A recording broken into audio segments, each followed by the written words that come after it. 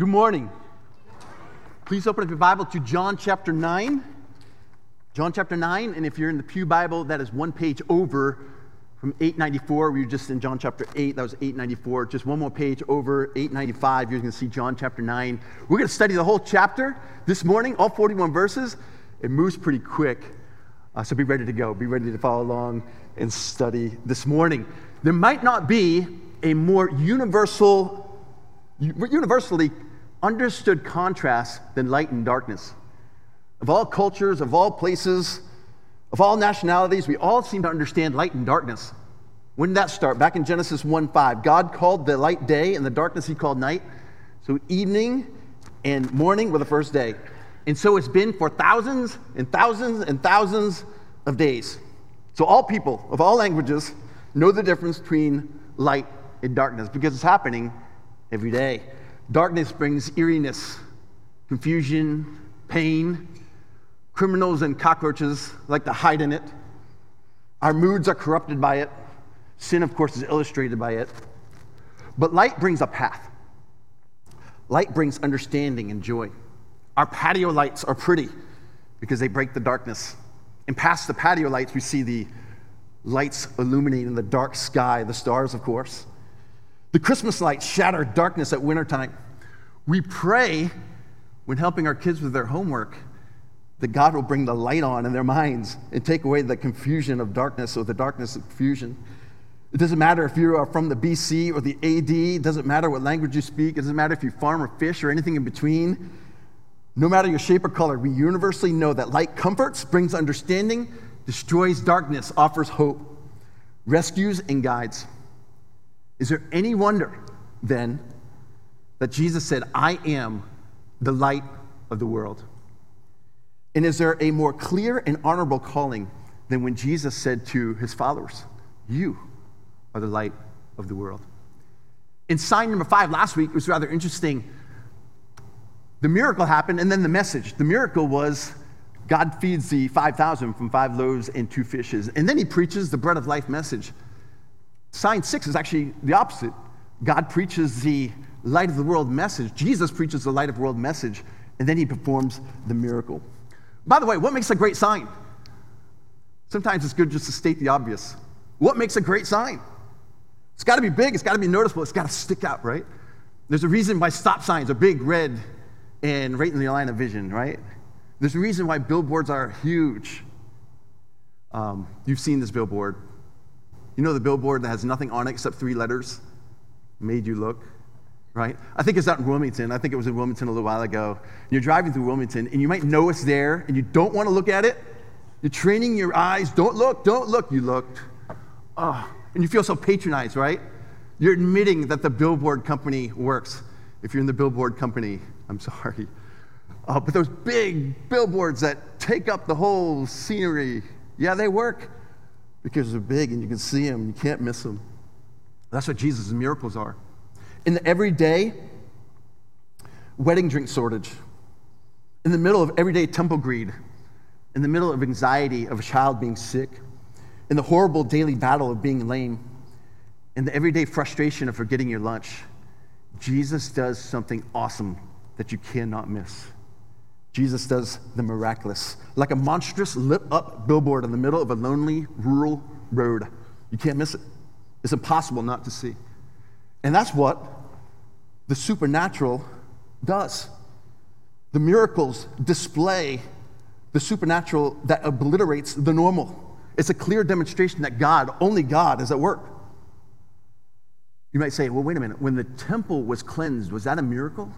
Yeah, don't forget, he said, when he was asked, by what authority do you clean the temple? Don't forget what he said. He said, destroy this temple, referring to his own body, and I'll raise it up 3 days later. A prediction of his coming miraculous resurrection from the dead. By the way, are we responsible for seeing these signs? Are we? Yes. Going back to the highways, have you ever had that unfortunate conversation with a police officer in which he says, "Sir, did you see the sign?" May have happened to you, may have happened to me. You know the awkwardness of the conversation when you say, "Sorry, sir, I didn't see the sign." Does it matter? At least for me, it didn't matter. It doesn't matter. You're responsible to see the sign that's clearly put on the way. These miracles that are preserved miraculously in the book of John, we have no excuse. They're placed right here along our way, and we see them. We see the signs. And what should be our response?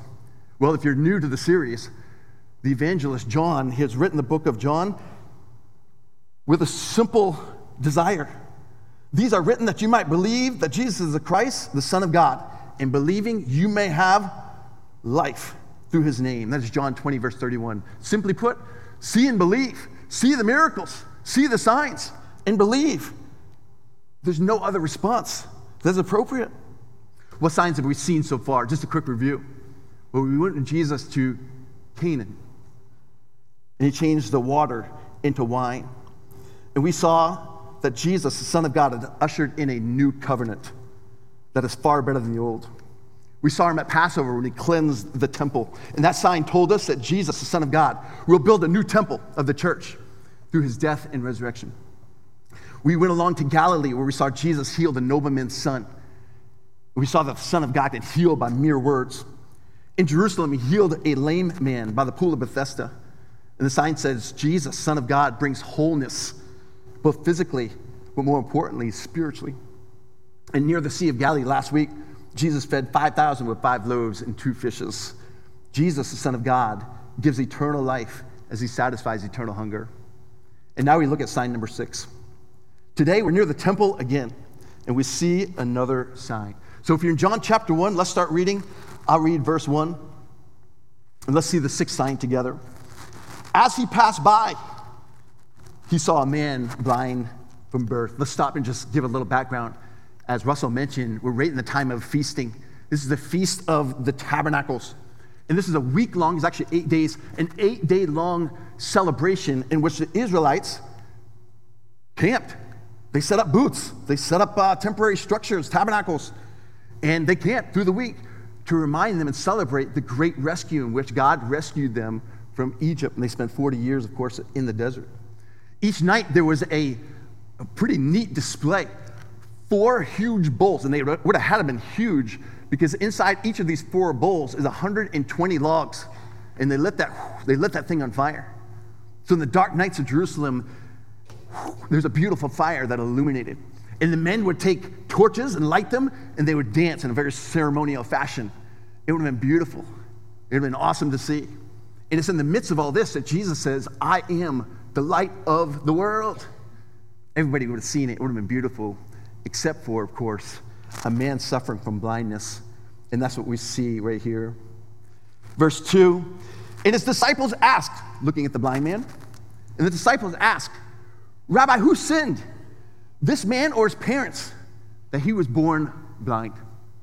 We probably should skip this part, right? Because this is not about the sign. Actually, verse 2 is the very beginnings of the sign. We'll come back to it. Verse 3. Jesus answered, it was not that this man sinned or his parents, but that the works of God might be displayed in him.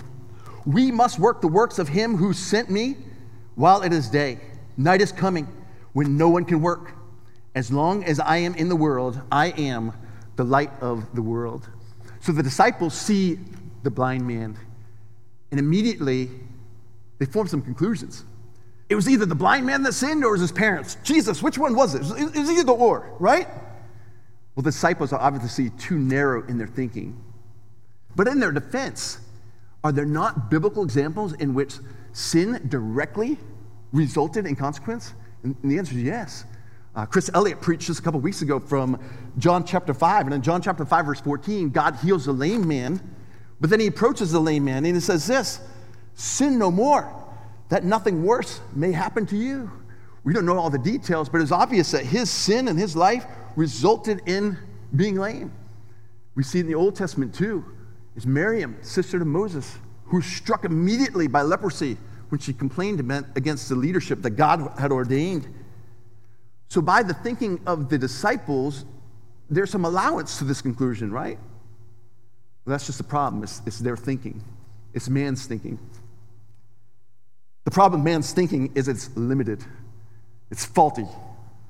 It becomes overly conclusive, and it crumbles pathetically at the mind of God and his sovereignty.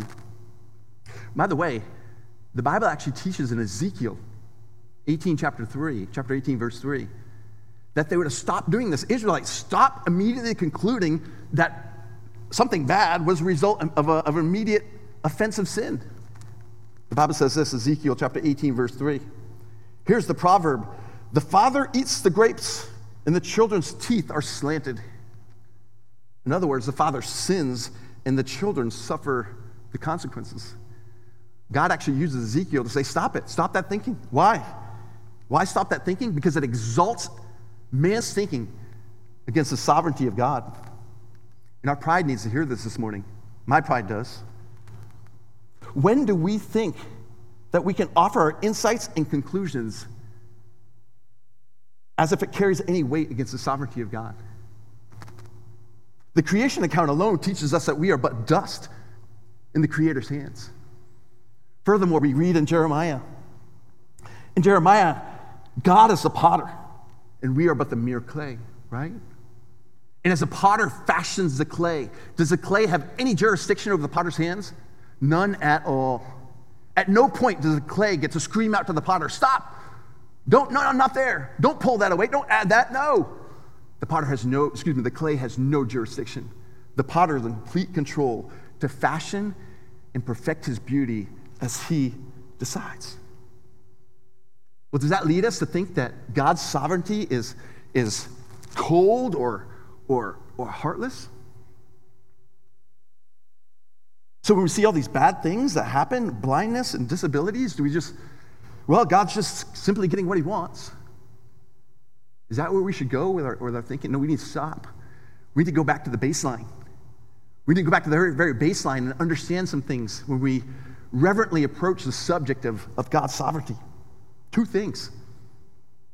First, it's only by God's grace that any of us have sight. We can't forget that. It's by God's grace that any of us have sight, the ability to walk, the ability to hear, the ability to take our next breath, right? Let's think this through. Sin is so deserving of our immediate disposal. Sin is so offensive to a holy God that we can't help but see God's grace by the hour, by the minute. We need to be captivated by how good God is over and over in our life and realize over and over we don't deserve any of it, right? We tend to walk through life thinking about our next upgrade. Do we not? Well, our next house, my next car, my next phone, right? Thinking of the upgrade. This will be better. It'll get better. It'll get better. The Bible tells us to walk through life just being thankful, thankful, and thankful, and thankful some more. Why? Because in our thankfulness, we never stop forgetting that we're not deserving of any wealth or health, shelter, food. We're not deserving of any of it. And when God so richly gives, we're reminded again, our gracious God is giving to us. We remember that all good things come down from the Father of lights, as James tells us. God is so good that he sends the rain on the wicked and the good. Who's the wicked? That's us. That's the good. Maybe those who are redeemed by Christ. Either way, we're not deserving of it at all. It's the reoccurring theme in the story of God's sovereignty. Sinners getting what they do not deserve. So number one, we must recognize that. When we approach God's sovereignty, God is so good. Any other conclusion is not right at all. The second thought from the baseline is this. God does bring universal healing, right? We see something bad happen. Where's God? Why didn't God intervene? Why didn't God step in and take care of it? That cancer, that blindness, that COVID. We got to remember there's something far worse than any of those things. And I'm not trying to minimize those things. But we got to remember there's something far worse. It's the thing that kills 10 out of 10 people, right? Of course, it's sin. We know that. 10 out of 10 people will die because of their sin. There's no greater plague than that. There's no greater need that humans have. And there's no wonderful display as when God intervened and saved us, or gave us opportunity to be saved from our sin. We'll go to the pool of Siloam in just a minute. But near the pool of Siloam, there was once a tower called the Tower of Siloam. And in Jesus' day, this is a current event from Jesus' day, a tower project went wrong, and the tower collapsed. And the Bible says that 18 people died when the tower collapsed at the Tower of Siloam. And it was horrible. Jesus actually brings it up to the people that are following him. Because the conclusion was kind of like the disciples, well, those tower guys, you know how sinful they are. Oh, you know, reading the front page of the Jerusalem Times. Oh, I know that tower guy. I know what he does with his money. Oh, I know that guy's mouth. I know how filthy he is. Yeah, they probably deserved it.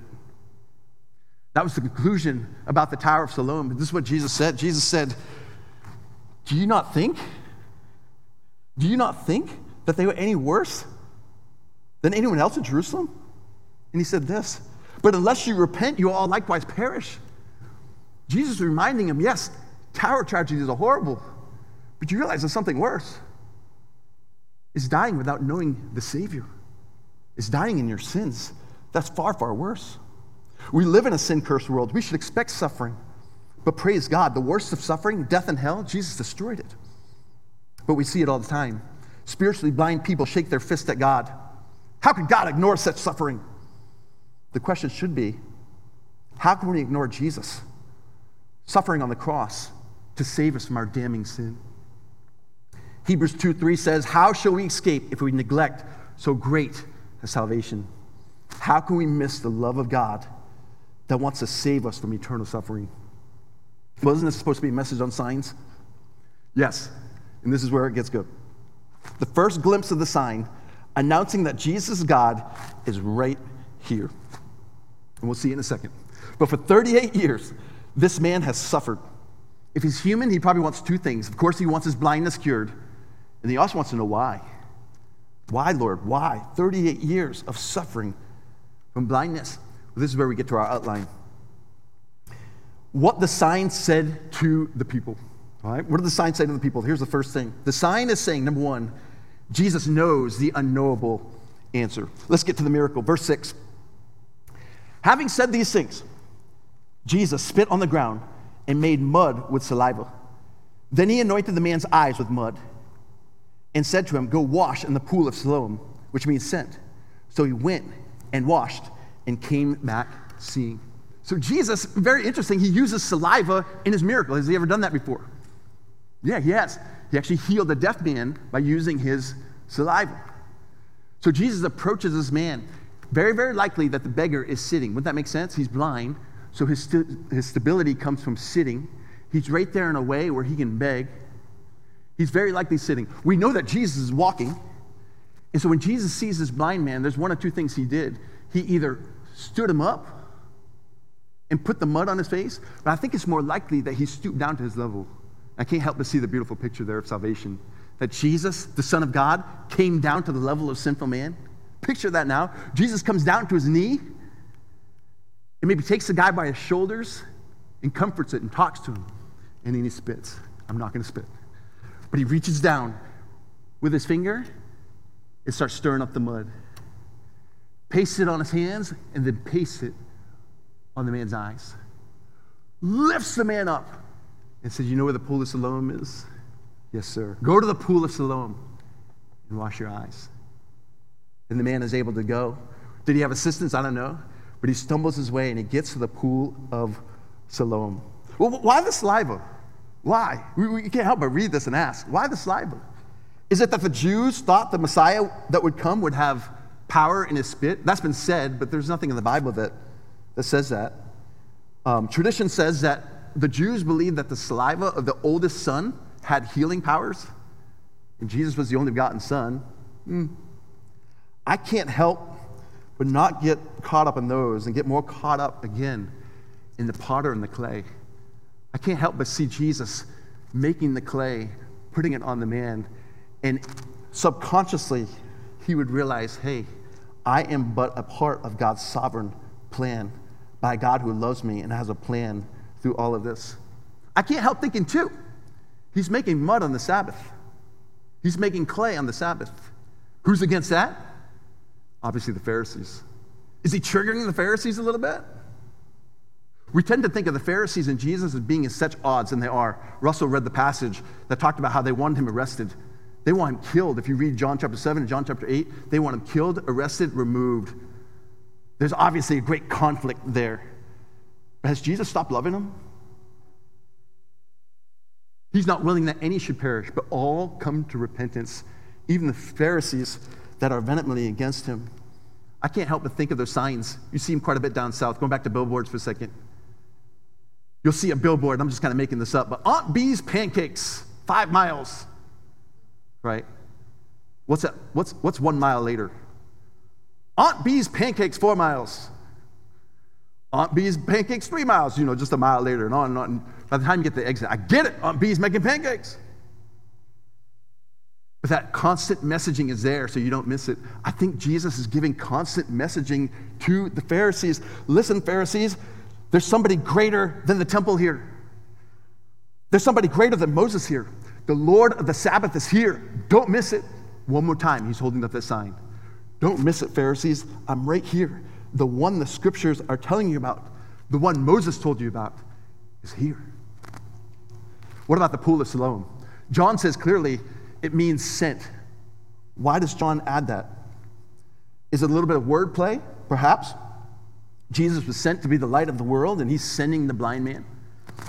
We do know from history that Hezekiah had the tunnels built into Jerusalem from the Gihon Springs, and the water was sent into Jerusalem, so maybe that's just part of it.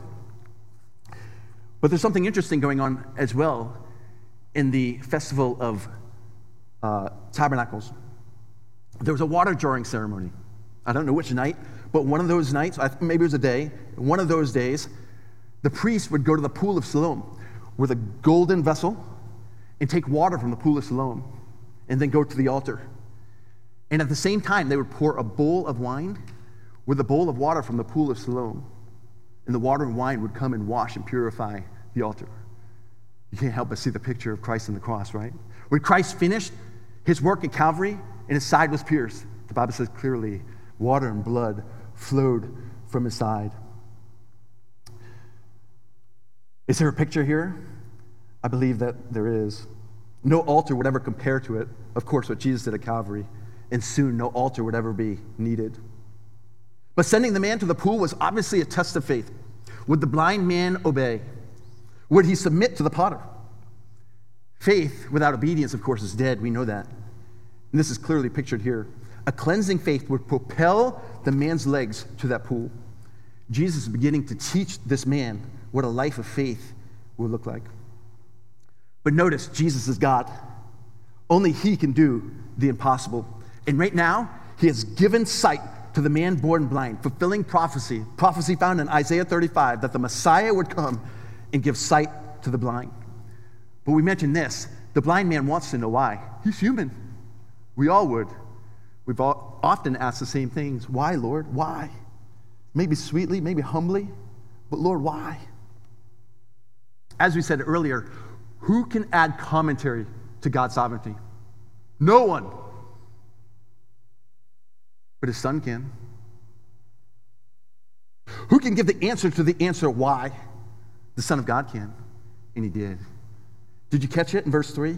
That the works of God might be displayed in him. I love this.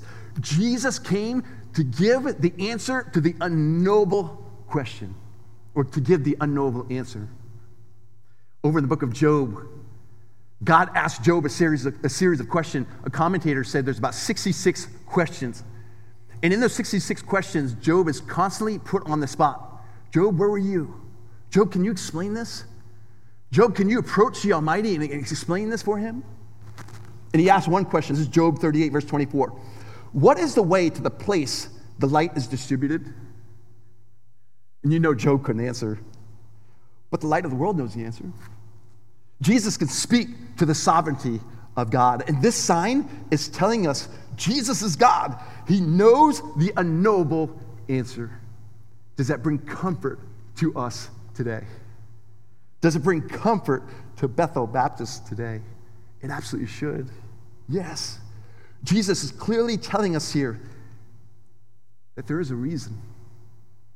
It might be hard, it might be difficult, and we may never know it on this side of eternity, but praise God, we know there's a reason inside the loving Savior's hands. This man got to know the reason. We may never.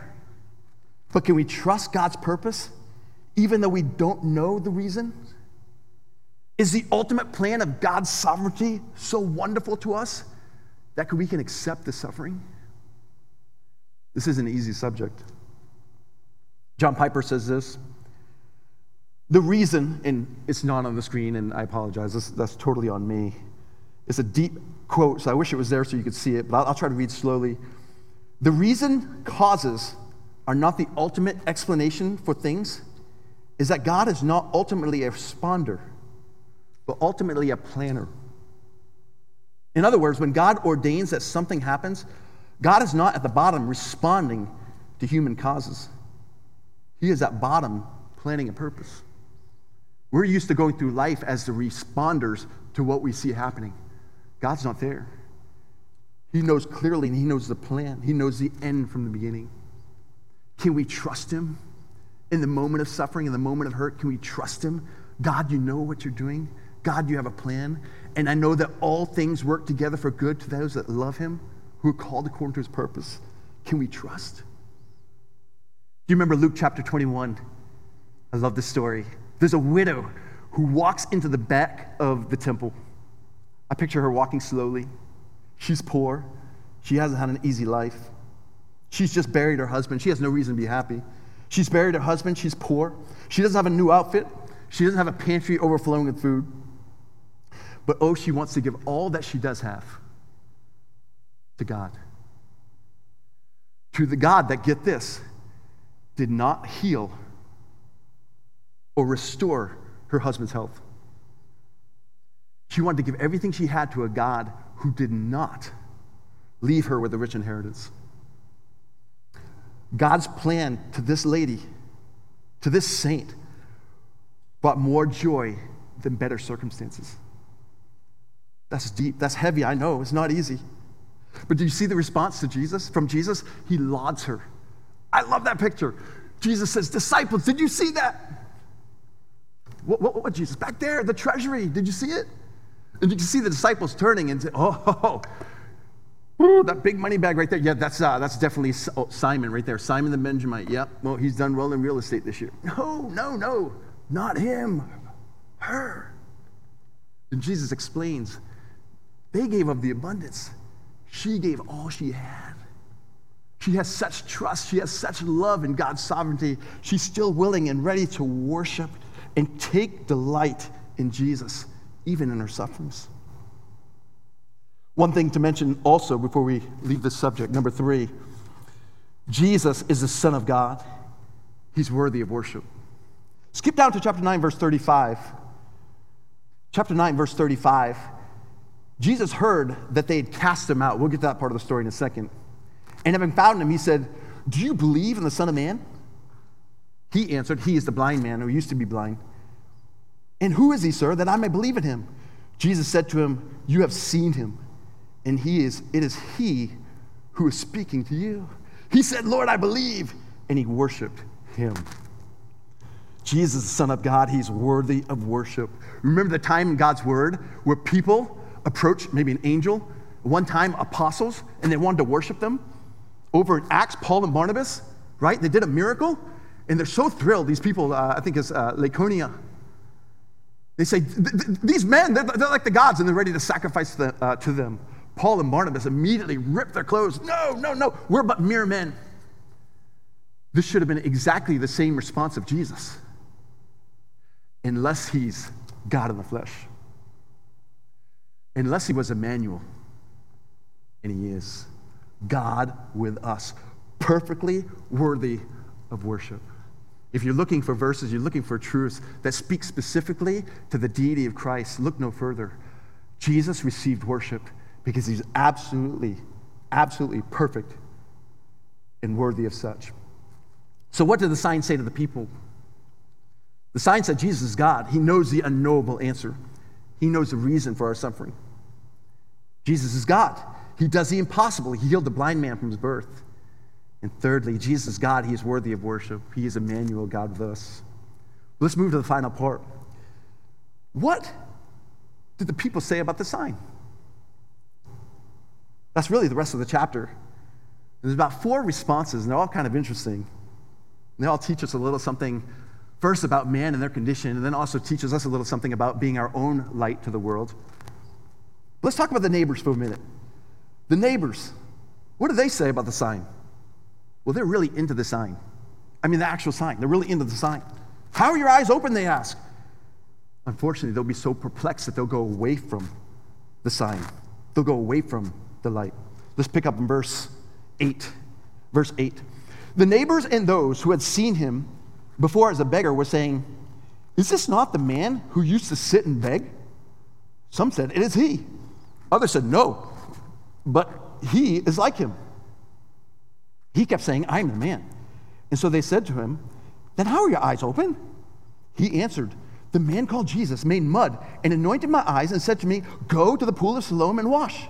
So I went and washed and received my sight." They said to him, "Where is he?" He said, "I do not know." Verse 13.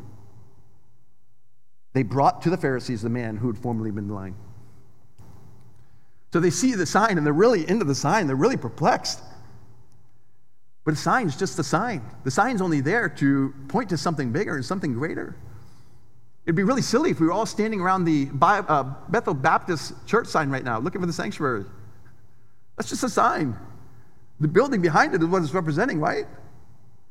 They saw the sign. They really got into the sign. This is not the first time this happened in Israelite history. Do you remember the bronze serpent? In the Old Testament, that was to be a sign. And if you remember the story, the children of Israel were bit by fiery serpents. But Moses resurrected or brought up a bronze statue of a snake. And if they looked by faith on the snake, they'd be healed. And it was a sign. It was a sign of the coming Messiah. We know this from John chapter 3. Jesus said to Nicodemus, "As Moses raised up the bronze serpent, so the Son of Man will be raised up and draw all men unto him." It was a sign. What happened to that sign? Did it just go into the museum and become a thing that the Israelites looked at and marveled at and remembered what their forefathers had gone through? They actually began to use the sign as part of their worship. And actually, there's biblical evidence that suggests that they were using it to a point of worshiping it. You see it over in 2 Kings chapter 18, that they began to burn incense to the bronze serpent. What did good King Hezekiah do? He destroyed it. So they call him the good king. He saw it and recognized, wait a minute, you're taking your focus off of Jehovah, and you're adding this icon to it. We're going to get rid of it. And you can almost hear them screaming, "No, don't touch the bronze serpent of Moses. No, get your eyes off the sign and see Jesus. See Jehovah." And for us today, again, when we see the sign, we're to fall in worship as the blind man and see this is the Messiah who has come, who is promised to us. Can we make too much of the things that point to Jesus? Maybe a good song, a sermon, a book. We could make so much of those things that aren't necessarily bad. But if those things are really doing what they should be, they should fade away and illuminate Jesus to the point where all we see is Jesus. Can we do the same thing in our lives where we go towards the darkness to find some sort of satisfaction, some sort of comfort? We cozy up to the darkness thinking our heart's satisfaction will be found there. We soon come away disappointed. We're supposed to go to the light. We're supposed to go to Jesus, the light of the world. He alone is our treasure. Christ is our great pearl. He is who we run to, even at the expense of the sign. I can remember this, and I don't know if this will really relate to what I'm trying to get across, but I remember Christmas in my home, and there's really two rules on Christmas morning. No present opening until Grandma and Grandpa were there, and breakfast had been eaten. And both of those things were long and drawn out, right? Grandma and Grandpa lived an hour away. Breakfast was a big thing. And I remember as a 6, 7, 8-year-old just being, come on, eat faster, come on. And I remember when we finally were done, Grandma and Grandpa were here, we've eaten our breakfast, we're walking towards the tree, we're going to open presents, and then my dad notices, and he mentions to Grandpa, hey, I just put up this door trim. Door trim? It's Christmas morning. And I'm not kidding. For the next 5 to 10 minutes, They studied the door trim. I'm sure my dad did a good job on the door trim. But come on, Christmas morning? Who's looking at door trim? Christ is our treasure. The world offers us nothing. There's no value there. I love that song we sang last week. You can have all this world. Give me Jesus. By way of encouragement, too, I want to notice this. Jesus came as the very light of the world. Was he ignored? Yes. Yeah, he was. He was ignored. Here's the Son of God shining the brightest of lights, and he's ignored. Will our own testimony be ignored? We mentioned at the beginning of the message that our calling from Matthew chapter 5 is to be the light of the world. And how frustrating it is when people see the light and they want to attribute it to something else. They see our patience in the workplace. Oh, you're religious. No, I'm not religious. I love Jesus. Oh, I saw how you handled that circumstance. Yes, your religion, I'm telling you, that's good stuff. My grandma was religious. See you at lunch. No, it's not my religion. It's not some systematic thing I'm going through for brownie points. No, I love Jesus. It's him alone. People will miss the light. They'll ignore the light. If they ignore Jesus' light, they're going to ignore ours. There's a second response. Now by the Pharisees. Look at verse 14. Verse 14. Now it was the Sabbath day when Jesus made the mud and opened his eyes. So the Pharisees again asked him how he had received his sight. And he said to them, he put mud on my eyes, and I wash, and I see. Some of the Pharisees said, this man is not from God, for he does not keep the Sabbath. But others said, how can a man who is a sinner do such things? And there was division among them. So they said again to the blind man, what do you say about him, since he has opened your eyes? The blind man said, he's a prophet. Skip verse 18, we're going to come back to that. Look down at verse 24. So for the second time, they called the man, the blind man, the formerly blind man, and said to him, give glory to God. We know that this man is a sinner. He answered, whether he's a sinner, I do not know. One thing I do know, that though I was blind, now I see. In the conversation we've read, and the conversation we're going to finish here in just a second, there's a ton we could pull out. It's probably a sermon in and of itself. But there's just two things I want us to see. Number one, I want us to see the elitism of the Pharisees. The elitism. They don't see the light because they're too busy looking down on the light. They're way too good for that. They're of Moses' pedigree. We'll see that here in just a second. But I also want you to see the antidote for the elitism. And I firmly believe it's our testimony. The testimony, the imprint of Jesus Christ on us, the light that he shines through us, they can't explain that away. As much as they want to hide it, want to run from it, explain it away, they can't get rid of it. It is there. It is constantly a stumbling block to them. And notice right here, what does he say to the Pharisees? Though I was blind, now I see. Jesus touched me. He healed me. Let's keep going. Verse 26. They said to him, what did he do to you? How did he open your eyes? He answered them, I've told you already, and you would not listen. Why do you want to hear it again? Do you also want to become his disciples? And they reviled him, saying, you are his disciple. We are the disciples of Moses. Elitism. We know that God has spoken to Moses, but as to this man, we do not know where he comes from. The man answered, why, this is amazing. This is an amazing thing. You do not know where he comes from, yet he opened my eyes. Again, verse 25, we saw his testimony is the antidote against the elitism.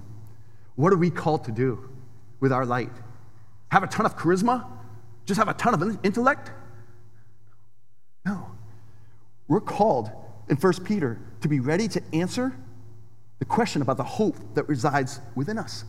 It's our testimony. Simply put, we simply share the world what Jesus has done to us. Just like the blind man. He touched my eyes and now I see. And the Pharisees can't get over it. When we run into the elitism of our day, and we do, we'll talk about that in a second, we just keep sharing Christ. We just keep showing Christ. They can't get over that. They can't get past that. The Pharisees in the following verses will chide him, belittle him, accuse him before they excommunicate him out of the temple. Full rejection. However, it is a man's testimony that becomes the objective reality that the Pharisees cannot explain away or get around. The Pharisees want the blinding light of his testimony to go away. Remember Moses came off Mount Sinai? Moses, that glory of God on your face. Wear a veil. Remember that? Wear a veil. And that's what the Pharisees want. We don't want to see this. We're told not to hide our light, right? To put the veil over. Let the light so shine. Let them see Jesus. Let them see what they've done to us. Are we going to run into elitism? Let's keep reading. The man answered, well, we just did. Let's go to verse 31. We know that God does not listen to sinners. This is the formerly blind man speaking. We know that God does not listen to sinners, but if anyone is a worshiper of God and does his will, God listens to him. Never since the world began has it been heard that anyone opened the eyes of a man born blind. If this man was not from God, he could do nothing. They answered him, you were born in your sin, and you would teach us? And they cast him out. I love how the blind man says, this is a marvelous thing. In the ESV, it says amazing. Another translation says marvelous. This is marvelous. You and all of your pedigree, you and all your education cannot explain where this man has come from. I've only been seeing now for maybe an hour, and I can tell you where it came from. Will we run into elitism in 2021? You've heard it said, right? You've heard this. I'm not going to lower myself to believe those old fables. Talking snakes? Please, I have science. Give 10% of my earnings? You don't get the American dream that way. Those old-fashioned family values, what, one man, one woman, submitting to each other, loving each other, serving each other, a marriage that displays the glory of God. Oh, please, wake up, man. Wake up. We've evolved past that 1950s stuff. You see it. If you have any connection with media today, you see the elitism just streaming out. And if you have conversations with people that don't know the Lord, you're going to see it come out. It's this elitism, this looking down upon us. But what shines squarely into their eyes that they can't take away? Again, it is our testimony that old things have passed away and all things become new. The imprint of Jesus in our life cannot be explained away. It cannot be proven false. Sealed until the day of redemption, we are blood-washed son and daughter of the King, and our testimony repeals the ugliest of elitism. They have no answer for our love for enemies. They have no answer for our loyalty to our spouse, our care for the hurting, our refusal to be controlled by money. They have no answer for us living for the life to come. And by the way, science, can you please explain to me morality, objectivity, time, space, and the continuity of the universe? There's no answer. Our testimony shines so bright. So when I shine my light, will I melt elitism? They can reject our light. They can excommunicate us from the temples. They can try to shut us up, but they can't shut our light off. My boys came back from camp, and they talked about a missionary that was talked about during devotion time, a missionary who gave his life on the mission field for the cause of Christ. That man's not alive anymore, but his light is still shining, and it was shown into the lives of my boys this week. Does the light of Stephen still shine today in the book of Acts? Yes. How about Ignatius on the pages of church history? How about Jim Elliot?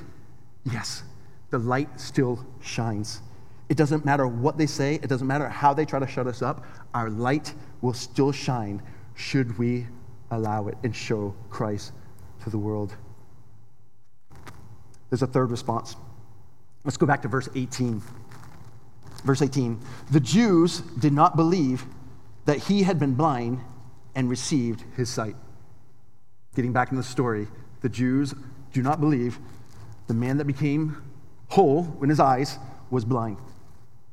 So verse 18, in the middle, until they called his parents of the man who had received his sight and asked them, is this your son, who you say was born blind? How then does he now see?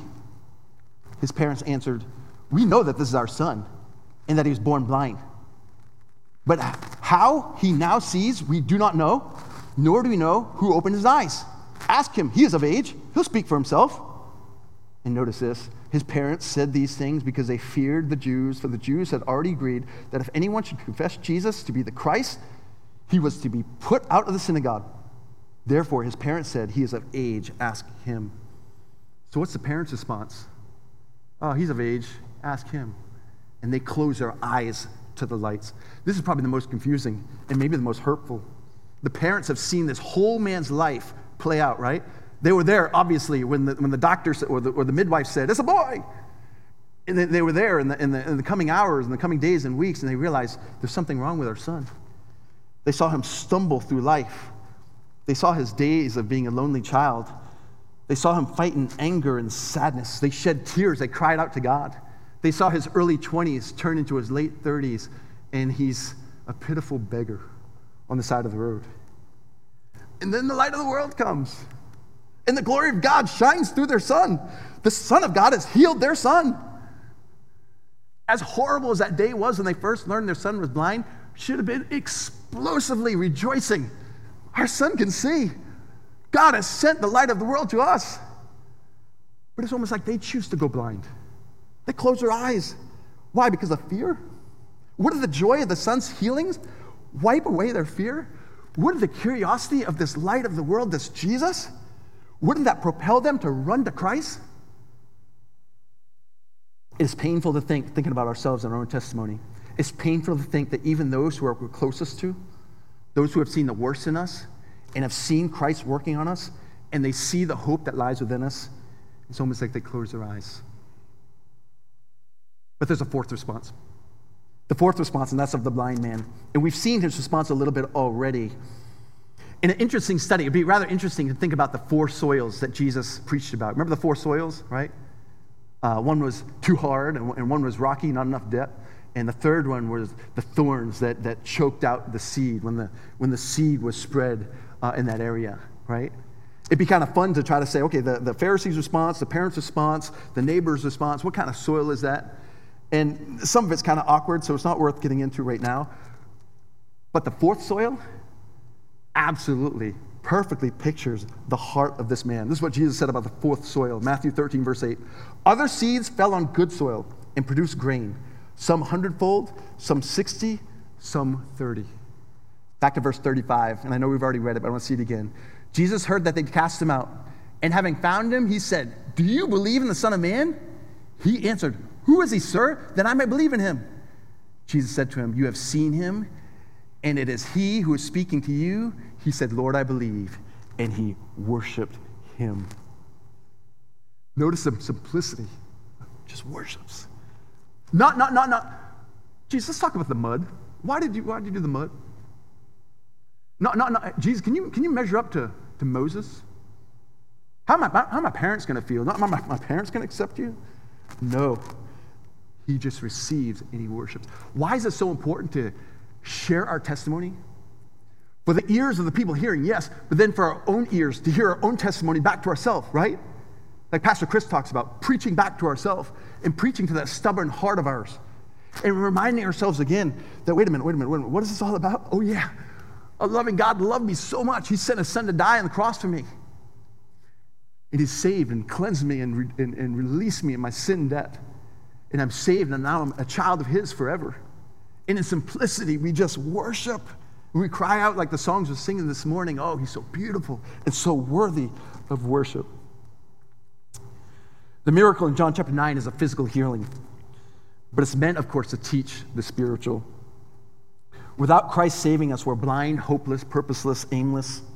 We're corrupted by our own selfishness. We're sinful to the core. I think this passage in Isaiah is right here. Isaiah chapter 59, verses 9 and 10. Listen to this passage. "Therefore, justice is far from us, and righteousness does not overtake us. We hope for light and behold darkness, and for brightness we walk in gloom. We grope for the wall like the blind. We grope like those who have no eyes. We stumble at noon as in twilight. Among those in full vigor, we're like dead men." What is this pitiful display? What is it describing? It's describing a man in his sin. In his sin, spiritually blind, spiritually dead, having no hope. The hope is the Messiah.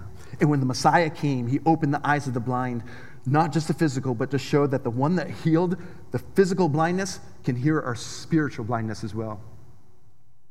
Look at verse 39. Jesus said, "For judgment I came into the world, that those who do not see may see, and those who see may become blind." He's talking spiritually. Verse 40, notice this. The Pharisees are blind, but they have enough cognitive ability to catch on to something.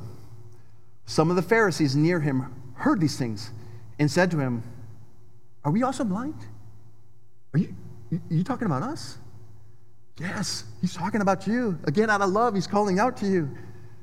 The Pharisees, they recognize it right away. Yeah, he's talking about us.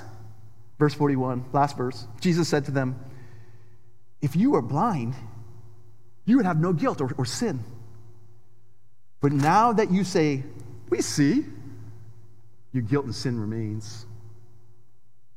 Jesus is telling them, listen, if you would just be as blind as this man is physically, or excuse me, if you would admit you're as blind as this man was physically, then that would be the first step to your healing. That'd be the first step to your sight, your eyes being opened. But no, you refuse to admit you need a Savior. You refuse to admit you're blind. You refuse to admit that you have a sin debt that needs to be taken care of by a loving Savior. What's the message today? Come to the light. Come to Jesus. Just as it's been the last several weeks. I don't know where you might be today. Maybe you look at life and you say things like this: things have just got to change. Go to Jesus. Jesus can turn the water into wine. Maybe you look at life, you say, "Man, I tell you what, this world system has left me so so passionless." Maybe it's porn, maybe it's substance abuse, maybe it's the rat race of chasing money, maybe you're just passionless today. Go to Jesus. The one that cleansed the temple because the zeal ate him up, the Bible says. He can passionately clean you and turn your passionlessness to passion for righteousness. You may say, "I just want to have a faith that's real, this spotty stuff, back and forth, believing this, believing that. I just want a hope that is deep and never moving, and I can anchor my life on it." Well, go learn from the men that saw the son healed and saw his lameness taken away. Both of those men found that their faith and hope could find permanence in Jesus. Maybe you say today, "I wish my life was bigger than just me." That rat race we just mentioned, it's just every day the same. I want something bigger than me. Well, go to the one that can take 5 loaves and 2 fishes and can feed the multitude. Jesus can take little old me, little old you, and do something awesome and do something wonderful. Go to Jesus. I just want understanding for the world today, about the world today. It's confusing, it's this, it's a mess here, it's that and this, and voices talking over each other. I just want understanding of the world. Go to the one that can open your blind eyes and can help you see. You can call upon the name of the Lord today. Brokenhearted over your sin, you can pray for forgiveness today. You can find Jesus to be the perfect Savior. Don't bow up like the Pharisees. They couldn't admit they needed a sinner. I'm good enough. We're Moses' sons. Look at our pedigree. Look at what we know. Don't bow up. Humble yourself. Admit what God already knows. You're blind and you need his healing. If you know Christ today, the call is this. It's to be the light of the world, right? John chapter 5, verse 14. He's told us, "Let your light shine." But notice this, when Jesus said that, he wasn't telling us, hey, go figure out how to turn the light on. No, he said, you are the light. You're already the light. We don't have to muster up our own light by our own strategies and, again, by our own charisma. We don't have to try to turn on a flame or come up with a wattage for this light. No, the light is Christ in us. Greater is he that's in you than he that is in the world. The light shines from the inside out as Christ radiating through us. The command is what? Don't hide it. Don't hide that light. Your light's shining. The pressure is not to try to work up something. Again, we try to do this religious fervor. I got to work up something. No. It's to rest in Christ and be that new creature in Christ that he has already made us, and let Christ shine through us. Let's pray for boldness. God, make me bold. Let me boldly give that answer for the hope that resides in us. Let's take a minute and let's pray. Let's ask God for that boldness this week. Let's pray. Father, thank you for this day. Thank you for the wonderful miracles. Lord, it reminds us of this great and awesome Savior we serve. Forgive us for the many times that we get so into the peripheral. We take our focus off of you. You are our delight. You are our treasure. You are everything we desire. Lord, I pray that light would shine this week. Maybe there's church members in here. Maybe there's hearers. Maybe there's preachers in this room right now that are hiding behind inconvenience.